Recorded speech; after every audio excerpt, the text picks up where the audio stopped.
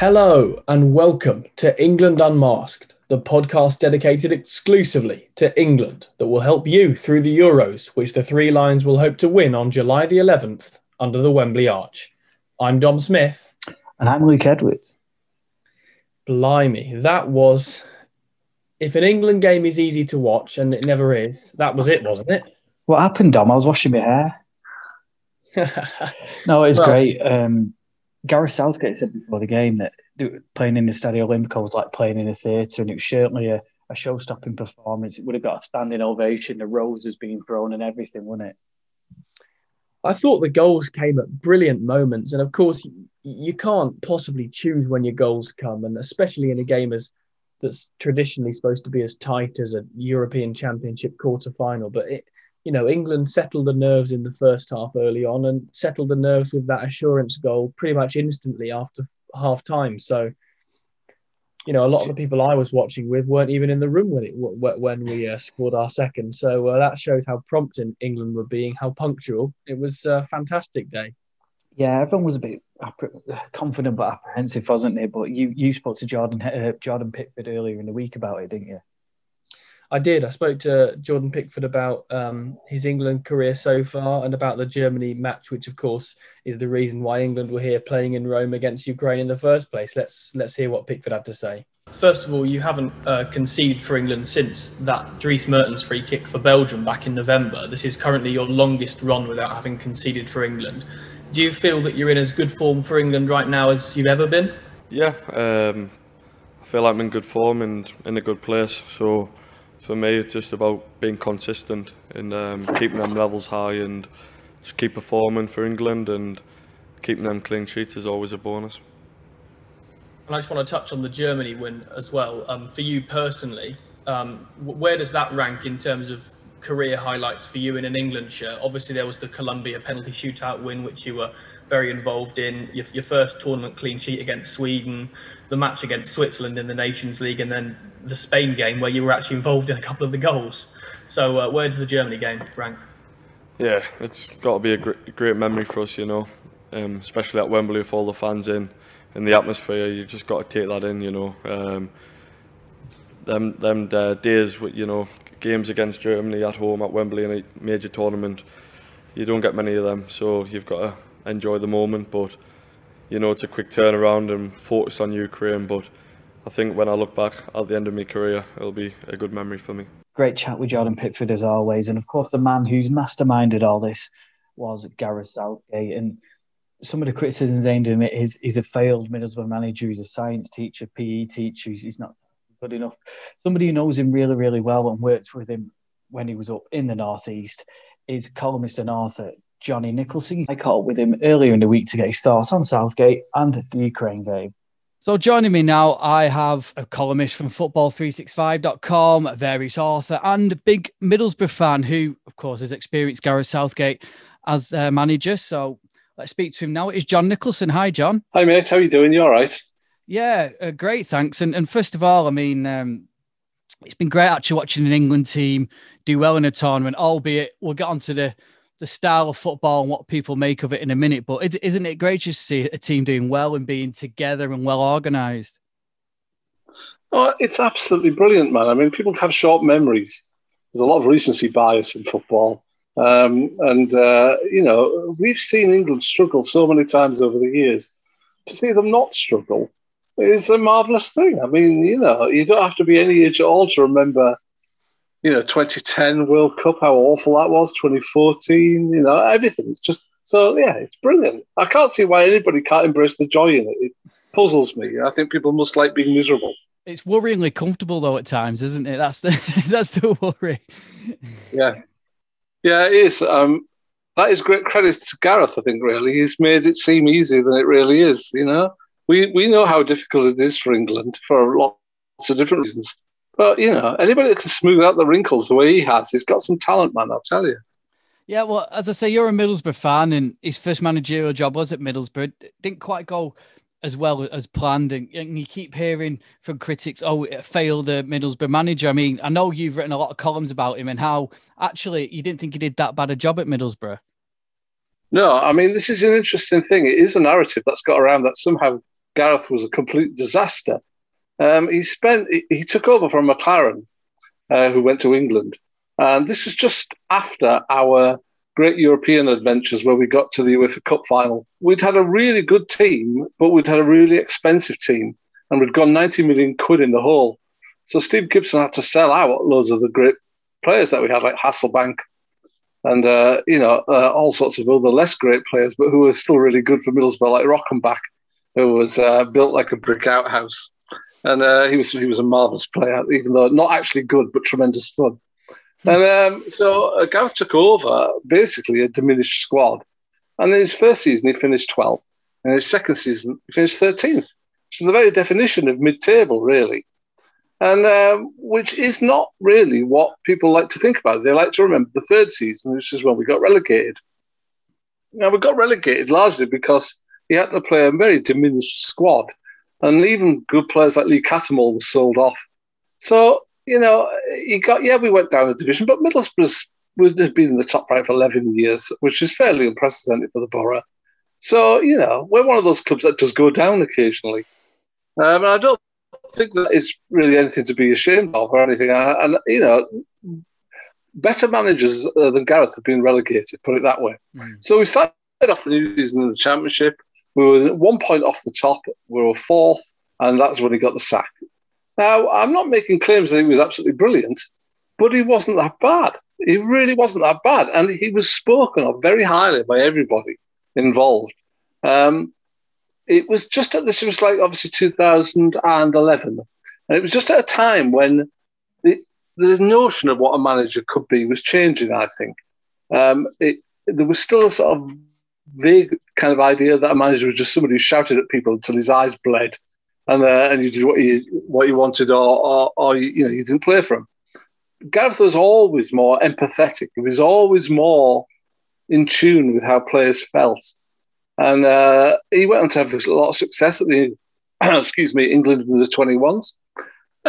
So I think his career it's not a stellar career to date, but you can see the progress that he made, and you can see the seeds. What we see now were always there with him. He's always been very articulate, very measured. Those things are very out of fashion amongst some football fans, but I think are the very things that are needed now more than ever. It's often said you can't shout at a multimillionaire to motivate him. You've got to do something else, and I think he's found a way to do that. Yeah, I think there's this conception that an England manager should be tub thumping, shouting, jumping up and down, and like you say, beating everyone 6-0 every week, and that's not the case. All right, the football could have been better in this tournament slightly, but they've been well organised, and he's calm, methodical. And you speak to the players, and you take them at face value, and they absolutely love him because we've spoken about in this podcast before. He doesn't suffer fools gladly, but he's not going to rant and rave either. He's got that way of talking to him, almost like a father, isn't he? Yeah. What he reminds me of is the teacher at school who you wanted to impress and you didn't want to upset. If you'd said, "I'm very disappointed, John," you would really feel it. Yeah. And he's like that, isn't he, really? He sets a standard, and if you don't come up to it, then he's going to be disappointed. This isn't, I get attacked all the time for being some sort of perceived to be woke or some other dreadful fucking word. But it isn't that. It's just about treating people empathetically. Treat them like men. Treat them like sentient beings who are motivated by many and different varied things. And just shouting at them doesn't work. Sven used to get this all the time. Do you remember? Yeah. He used to get slagged off in the press for not being passionate enough because he would sit there on the bench and not do anything. And I always thought it was absolutely ridiculous that because you're standing on the touchline bellowing until your eyes come out of your head. They can't hear you above 70,000 people. Exactly. I always think that some just shout for shouting's sake, I think. I mean, you do all your talking in the dressing room, don't you? Yeah. Oh, absolutely. I was looking at it last season. I was looking at David Moyes. I was remembering when he was at Manchester United. And he used to stand on that touchline looking like he was peering into the bowels of hell. Fear in his eyes, yelling, just to try and placate the fear that was rising in him. And I thought, that's not what you want. You want somebody who looks like they have not completely lost their shit, who might still have a clue and be thinking about this, It's silly, really. I think, to be honest, I wrote about that this week. I think Southgate challenges some men's perception of what a manager should be like, and perhaps more profoundly and widely what a man should be like. And they don't like it. They don't like this touchy-feely business and being thoughtful and intelligent and sensitive. It sets a standard they don't want to have to compete with to be thought of as successful. So they have to slag him off, you know? Yeah. But the great thing about him is he's 2 steps ahead of all of this. I mean, he knows, just like all of us do who spend a lot of time in and around football. You know, like when I write something, I know what the responses are going to be. You know, I because I've done it for 20 years. So of course I know what the responses are going to be. People think, oh, you know, I'll get at him with a witty, pithy comment, or I'll have an alternative take on it. But I've already thought about all of that. Not because I'm super brainy, just because I've done it for ages. And there's only a small range of responses that are largely available. He's just the same in the England job. He knows what he's, you know, like he said, if that lineup that he picked for the last game had failed, it would have been dead. Because, you know, it would have been like, what have you done? You picked a stupid lineup, Southgate, you know? But he knew that already, so it's not a surprise for him. So I think, you know, the overarching sense of control he emits is an incredibly positive one. And I think that's what frustrates people too.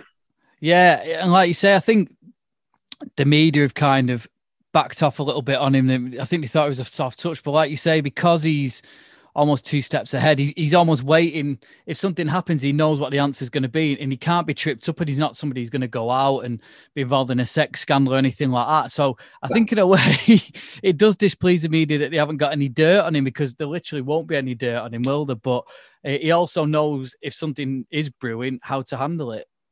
Yeah, I think so. You know, I mean, it's not obviously, you know, he doesn't get absolutely everything right, but you know, nobody ever does. But he is a very thoughtful person, and he spends his time well, I think, considering his positions on things.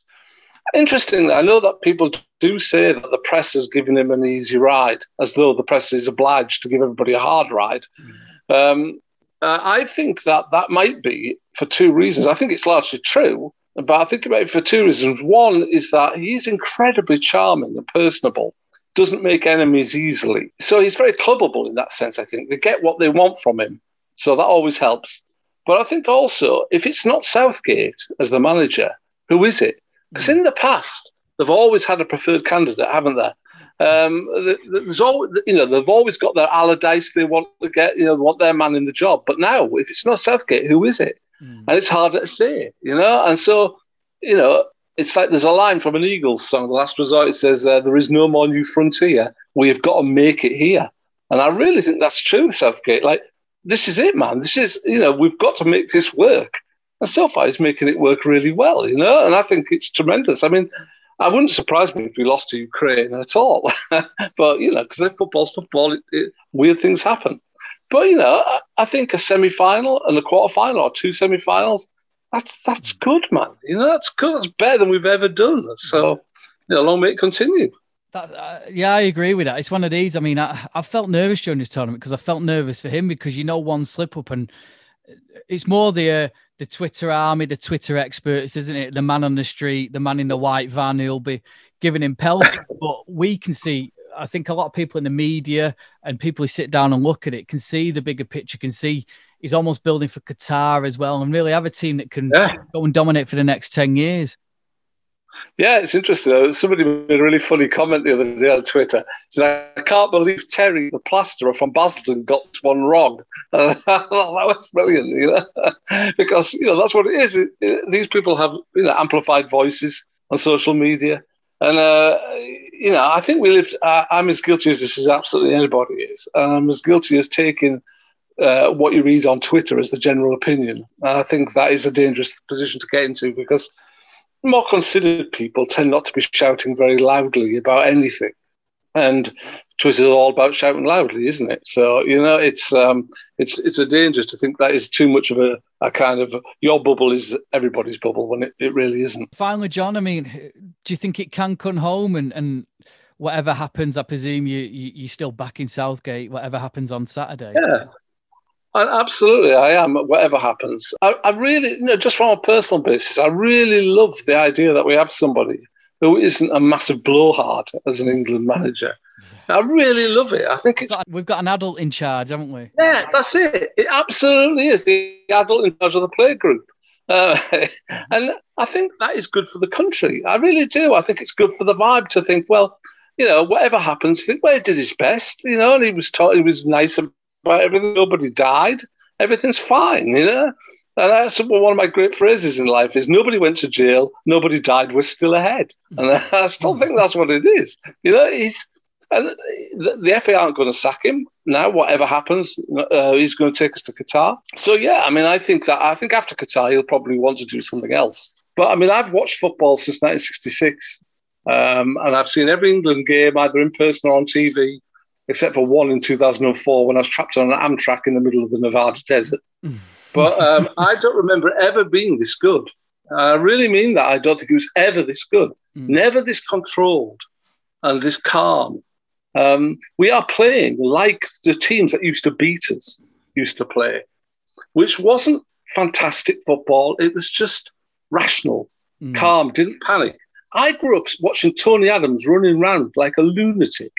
In 1988, you're too young to remember it, but 1988, when we lost all 3 games at the Euros, which is when Holland won it, they were ripped apart time and time again. It was pathetic. It was really pathetic. And I remember thinking at the time, like, these were our best players, and they were made to look like jokers. Doesn't happen now. Doesn't happen. You've got to keep perspective on things. The only one good thing about getting older is that you've seen a lot and you have a perspective because of that, as some people do. Some people are bloody idiots. But what it does, if you remember the way things were, they are not like they are now. That was then. It's not now. And I think that's a brilliant thing. I never thought I would see this. So, never see a sort of controlled, rational way to play with a plan, thinking about the opponents before each game, not just trying to say, well, we play 4-2-2, we're just going to play that. We'll just play the England way, we'll win. Yeah, that's right. We'll just out physical them, as Glenn Hoddle used to say. And it's not like that. And as I say, I just thought we were stuck in this terrible rut that we used to always be in throughout my whole life, really, especially since 1970. And we're not. And I think people who are critical of Southgate perhaps don't fully appreciate that and how profound that change he's instilled is, Well, we'll leave it there. John, thanks very much for joining us. It's been really great chatting to you. Okay, man. Nice to speak to you. Take care. Yeah, really interesting chat with Johnny Nicholson there. I thought some of his insights were fantastic. But of course, he made the joke about Ukraine maybe going and beating England. They didn't, did they? England, in the end, did a very professional job. Yeah, it was... Before the Germany game, I was really nervous, sweating, everything. Today, I just felt really chilled out, and I was quite worried that I was too relaxed about it. And I did start to feel nervous before the game. The early goal settled it. And then it was almost a case of, did England score too early? Because for the next 10, 15 minutes, Ukraine were probably the better side. And then they had the drinks break, didn't they? Which seemed to come at the right time, really. And it just allowed England to settle again. And then again, you're thinking the missed chances cost them. Right at that really good shot, well saved. Sancho probably should have scored his.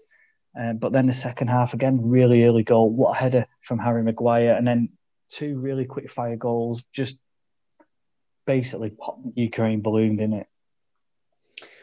Yeah. England, of course, scoring 3 headers as well, which will please Southgate, and especially the ones from set pieces, because England utilised set pieces very well in the last World Cup. I think they scored 12 goals in that tournament, and 9 of them came either straight away or from second phase set pieces. And so far, England hadn't scored from one, but they managed to get goals from the Maguire. The Maguire header was, of course, from a Luke Shaw free kick, and the Henderson first England goal was from the Mason Mount corner as well, wasn't it? You're a good luck charm. You asked me about that a couple of weeks ago, didn't you? Yeah, I like to think I played my part there. Obviously, I spoke to Henderson a week or so ago about the goal which he had disallowed against the Czech Republic in the group stage, and he said, "It's coming, I can feel it." And it was, wasn't it? Clearly, it was. The 4th of England's goals was Henderson. He looked so overawed with emotion. He looked ecstatic, didn't he? Yeah. What was brilliant to see as well was after the first goal, the way England popped the ball around. Some of the football was superb, wasn't it? It was certainly the best performance of the tournament. I know you tweeted and said, is it the best England performance ever? I mean, I'm a bit older than you, Dom, so I remember 1996 and Holland, and of course 2002 against Denmark. They were really dominant performances in what was a pretty... Well, 1996 was good, 2002 was a very sort of tournament, but the amount of tweets I keep seeing from people saying how calm and assuring this tournament is, and people are like really kind of surprised and shocked, and they don't be shocked anymore. Well, I think a lot of people would like to see England coming from like 2-0 down or something and winning these games 3-2 and things like that. But ultimately, if you play the kind of football which allows for that, you do risk in the end, going out of the tournament by virtue of having accidentally conceded more goals than you score in a certain game. England aren't allowing that because they've shut the door. They're the first team in Euros history to keep 5 clean sheets in their opening 5 games of a tournament. Defensive work at one end is vital for winning your tournaments, but so are goals. And that's what England had lacked early on in this tournament. Now they've got their biggest ever win at the Euros, replacing the 4-1 thrashing of Holland at Euro 96. And their second biggest ever win at a tournament, second only to the 6-1 mauling of Panama in the 2018 World Cup, which was also under Southgate's management. So, this England team are breaking records all the time. And I was very impressed by another really assured display. And actually, England had scored 3 goals by the 50th minute.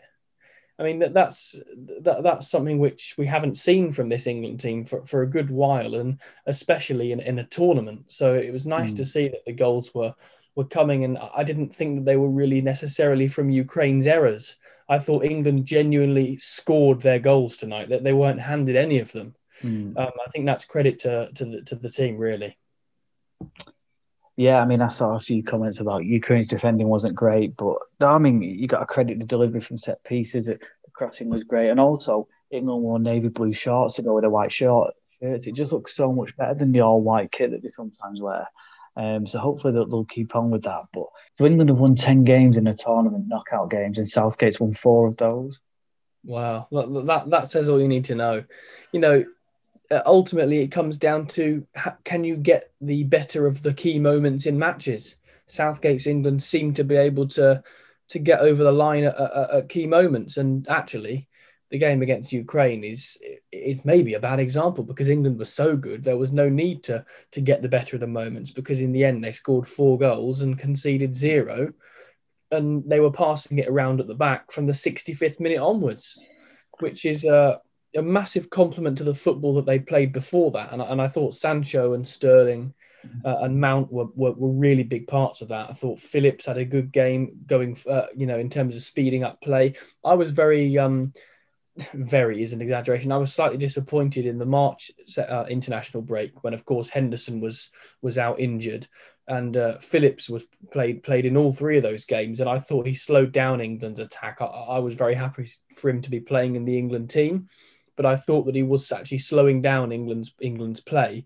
But in this tournament, he's done the opposite. He's helped England play at speed, and he sped them up when they start to look sluggish. And I thought he did that again superbly. Yeah, it's funny you mentioned Sancho as well. First minutes at the tournament, first start of the tournament, and we didn't really see him for the first 10, 15 minutes, but once he got going, he was really, really good, wasn't he? And again, it's another good headache for Southgate. Well, you look at previous England managers, who would have chucked in a player who hadn't played, I think he played 6 minutes and plus stoppage time against the Czech Republic. So who would have played someone with so few minutes in a World Cup quarter-final and chucked them in from the start for a reason other than injuries and being forced to do such a thing? No England manager would have done that, and especially with a player that young. I remember like Sancho is 21, I think.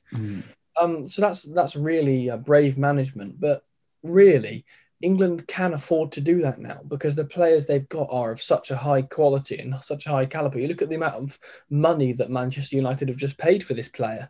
He came on and came into the starting lineup for this game, and I thought he's very, very good. Moved the ball speedily, and which he hasn't always done for England. He's not always recreated his Dortmund form for England, has he? I think that was his best game in an England shirt tonight.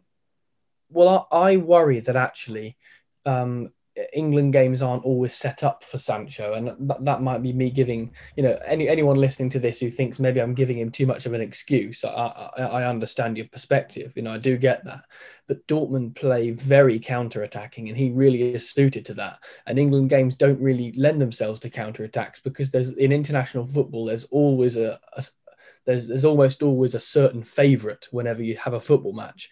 And England tend to be the favourite in whichever game you're talking about. So they'll be the team dominating the ball, and it's maybe lends itself more to a Foden or a Grealish type of player rather than a Sancho. But actually, even though Ukraine played quite deep, I thought Sancho really went at them today, and a lot of his a lot of his dribbles came off, And you mentioned Foden and Grealish there. The fact that they were on the bench and didn't even get on shows you the strength in depth at the minute, doesn't it? It does show you that. And Rashford came on and did pretty well. And what I love about this is that the ability of the starting players to score so many goals early on meant that England could ring the changes 55 minutes in and get minutes for players who haven't had too many minutes, and also save the players who are England's most important and the players who were on yellow cards and were risking suspension. And then which now roll over, which are now nullified, aren't they? So. Exactly. That they're all sort of cancelled now, which is brilliant, which means we've got no suspensions, because I don't think anyone picked up a yellow card in this game, actually, from memory. But Rashford, who came on, is a good example of why substitutes and having a deep squad can be so beneficial later in these tournaments. Rashford came on and he's got something to prove. He, for his own personal career, is desperate to start in this semi-final now, and he probably won't do. But he knows that, so he's desperate to get on and make an impact. Comes on, and at almost every opportunity that he had, he ran at their right back. He really did. And he looked to force a few corners. It's great to have that energy and that appetite from all the players who are starting and the players who are replacing them. And that again comes down to the manager, doesn't it? He's built almost that club spirit, as in they have to sort of force the way in. And a lot of it, again, is to do with training. I think you mentioned in one of the earlier pods that when Southgate was asked about Sancho, he said, well, he's trained well a couple of days this week, as in he's not trained well the last week. Yeah. But when he was asked about Sancho's inclusion this evening, he said he's trained well for the past week, which means you've got to impress every single minute. And I heard Matthew Upson say it's not just on the training pitch, it's how you conduct yourself around the squad as well. And Southgate's a big believer in that. And they're not just a great squad, they're great people, aren't they? Well, we know that England have got some really high-tech analytics teams behind them, and a lot of tactical decisions are made, many weeks, months, often years before these games ever come. The teams working underneath England, people won't even have heard of the people doing them, but they're doing such high-tech work. England, as the national team, has the best analytics department of any national team on this planet, so they should be getting good results.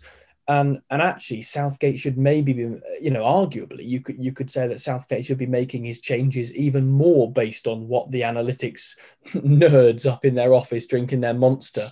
No, I'm not. It's not like that. It's not like video games. But what they email to him in terms of files. But I think Southgate, as a disciplinarian, we know that his grandfather really shaped him. Who was, I think he was either in the Navy or the Army. I can't remember, but. Southgate is really impacted by how someone conducts themselves, as you say, around the place, and how hard they go into training in terms of intensity, how much they look like they want it. And things like that are really important to Southgate. And clearly Sancho has upped his game in those kinds of departments in the last 10 days or so.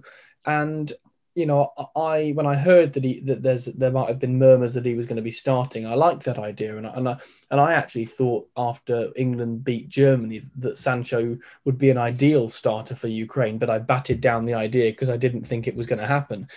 In a similar way, I would have liked Ben Chilwell to at least get some game time tonight. I really thought that if England had the game wrapped up, he could come on, and I was a little bit upset to see Trippier come on because he's had minutes at this tournament, and he isn't a left back where Chilwell is. But so I'm not quite sure what the story is there. But with Sancho's inclusion, in the end, he vindicated it because he played, exceptionally well and moved England forward at moments where they sometimes looked just a little bit slow. But actually, in general, this was an England performance that was anything but slow. And the moments in this game where England were sluggish was when they were 4-0 up. And that's been different to this tournament, where England were in games and they needed a goal and they were still sluggish. But this was not a game to look back on and wonder what more England could have done, because they did take risks and they paid off. You mentioned the analysts, then. I mean, it's Denmark in the semi-finals. What do you think they'll be looking at now to unlock that Danish defence? Denmark pose a big threat to England, and I'm aware that Harry Maguire's sending off very early on was one of the reasons why England lost that game. And the penalty that was given, which allowed Christian Eriksen's winner in that match, was never, ever, ever a penalty. But, that match aside, England should win against Denmark. I don't necessarily know if they will. And I think it will be a very tight game, and one which almost certainly will go to extra time. England are a more capable side than Denmark. What I would say about Denmark is that they've shown that they can play in multiple ways. And as soon as you can do that in international football, you're on to a winner. We saw England changing to a back three against Germany and then swapping back. That kind of adaptability is really important in international football. With Eriksen, Denmark were playing 4-3-3. Now they're playing 3-4-3 or 3-5-2 sometimes.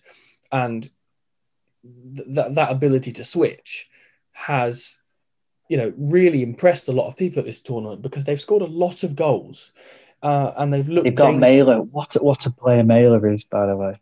Yeah, I was literally about to sound check him there. I thought he was name checking rather. I thought he was fantastic against the Czech Republic. I was watching it just before the England game, and that cross in.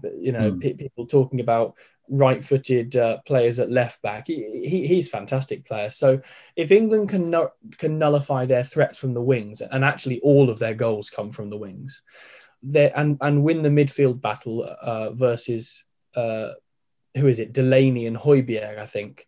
And that's not an easy one, by the way. If you put Phillips and Rice next to Delaney and Højbjerg, I wouldn't say our two are too much better than those. If England can win those battles, they should get through. But there's not a lot of time to turn around after this Ukraine win. Looking forward to Wednesday, and I do worry for England in that game. Yeah, the pros and cons are obviously the pros of Denmark are playing for Christian Eriksen still, aren't they? So they've got that sort of wave behind them. Equally, for Denmark, they looked tired at the end of the game. It was really hot in Baku, they suffered. They've got to travel back from Baku. And also England are at home, and there'll be even more fans. I think there'll be 60,000 there on Wednesday, won't there? So they'll have the big home advantage. The crowd will be right behind them as well. That could make a massive difference. Just as it would if Denmark were playing in Copenhagen, for example. I think so. I think Denmark were helped very much in the group stage. I know they only ended up winning one of the games, but I thought they were helped very much by the support that they had in Copenhagen, and I thought that even early on in the game, before Christian Eriksen's cardiac arrest and that, I was still very struck by how fervent and loud the Danish support was, and a lot of them will be coming over into the game on Wednesday, and they'll be at Wembley. But on the other hand, the majority of the support will be England's, and that can only be a good thing. I do worry for England coming from a goal behind in this tournament. Will we see it, and what will things be like if that does happen? But they haven't looked like going a goal behind in any of their games yet. I accept that they haven't played a Belgium or a Portugal or a France, but those teams are out now. So, well, you'd like to think if you do go behind, that you will see a good attacking play like we saw this evening. I think it will open up the game a bit more. I mean, the main tactic's been to stay in the game and hit teams, but I think they knew if they pressed Ukraine high tonight and they got the early goal, it just gave them so much control in that game, didn't it? And it's going to be interesting. Denmark won't go away, as I say, and again, it could be a 1-0, but hey, it doesn't matter as long as he gets through. Yeah, absolutely. That's the main objective, is for this England team to go one step further than they did in Russia. And I love the professionalism that Gareth Southgate has installed into this England team. he says that he described himself as the party pooper after the Germany game, going into the dressing room and explaining that England have got a lot of work to do before the Ukraine game. But he also mentioned that his players do that anyway, that they were instantly talking about the following game. And Harry Maguire post-match, against Ukraine was saying, now we've got to look at beating Denmark, because we'll never forgive ourselves if we don't go and beat that semi-final that we did in Russia. These players buy into that professionalism and that sort of, it's always the next game that's the priority. And at least it's that way round. At least it's the England fans who are getting ahead of themselves, and the players who are sticking to their jobs, not letting their emotions overcome them. Yes, we've heard from a lot of England players that they struggle to sleep after England wins, and I don't begrudge them that. But it's good that the following morning when they wake up, that they're back to work and they're back committed to the job. And I think that can only stand England in good stead as they look to play what is going to be the biggest match of a lot of their lives. And what was good as well was it put to bed the myth that England haven't played a game away in the tournament yet. How will they cope? It's going to be hard. They've got this, they've got that, and it was almost like it was good that they played in Rome after that Germany game, because there weren't as many England fans there. The expectation, especially against Ukraine, if it had been at Wembley, would have been high, and it might have been a bit more frustrating for them. Now against Denmark, I think people will understand if there's not an early goal, and I think people will stay patient with them. And it's going to be a really, really interesting game, and it means we'll get to do one more podcast at least. It will, and I'm very much looking forward to it. Let's hope when we do it, it'll be a positive one and we won't be sort of banging our head against various walls and tables and hard objects. From me, Dom Smith, for the moment, it's goodbye. And from me, Luke Edwards, it's goodbye.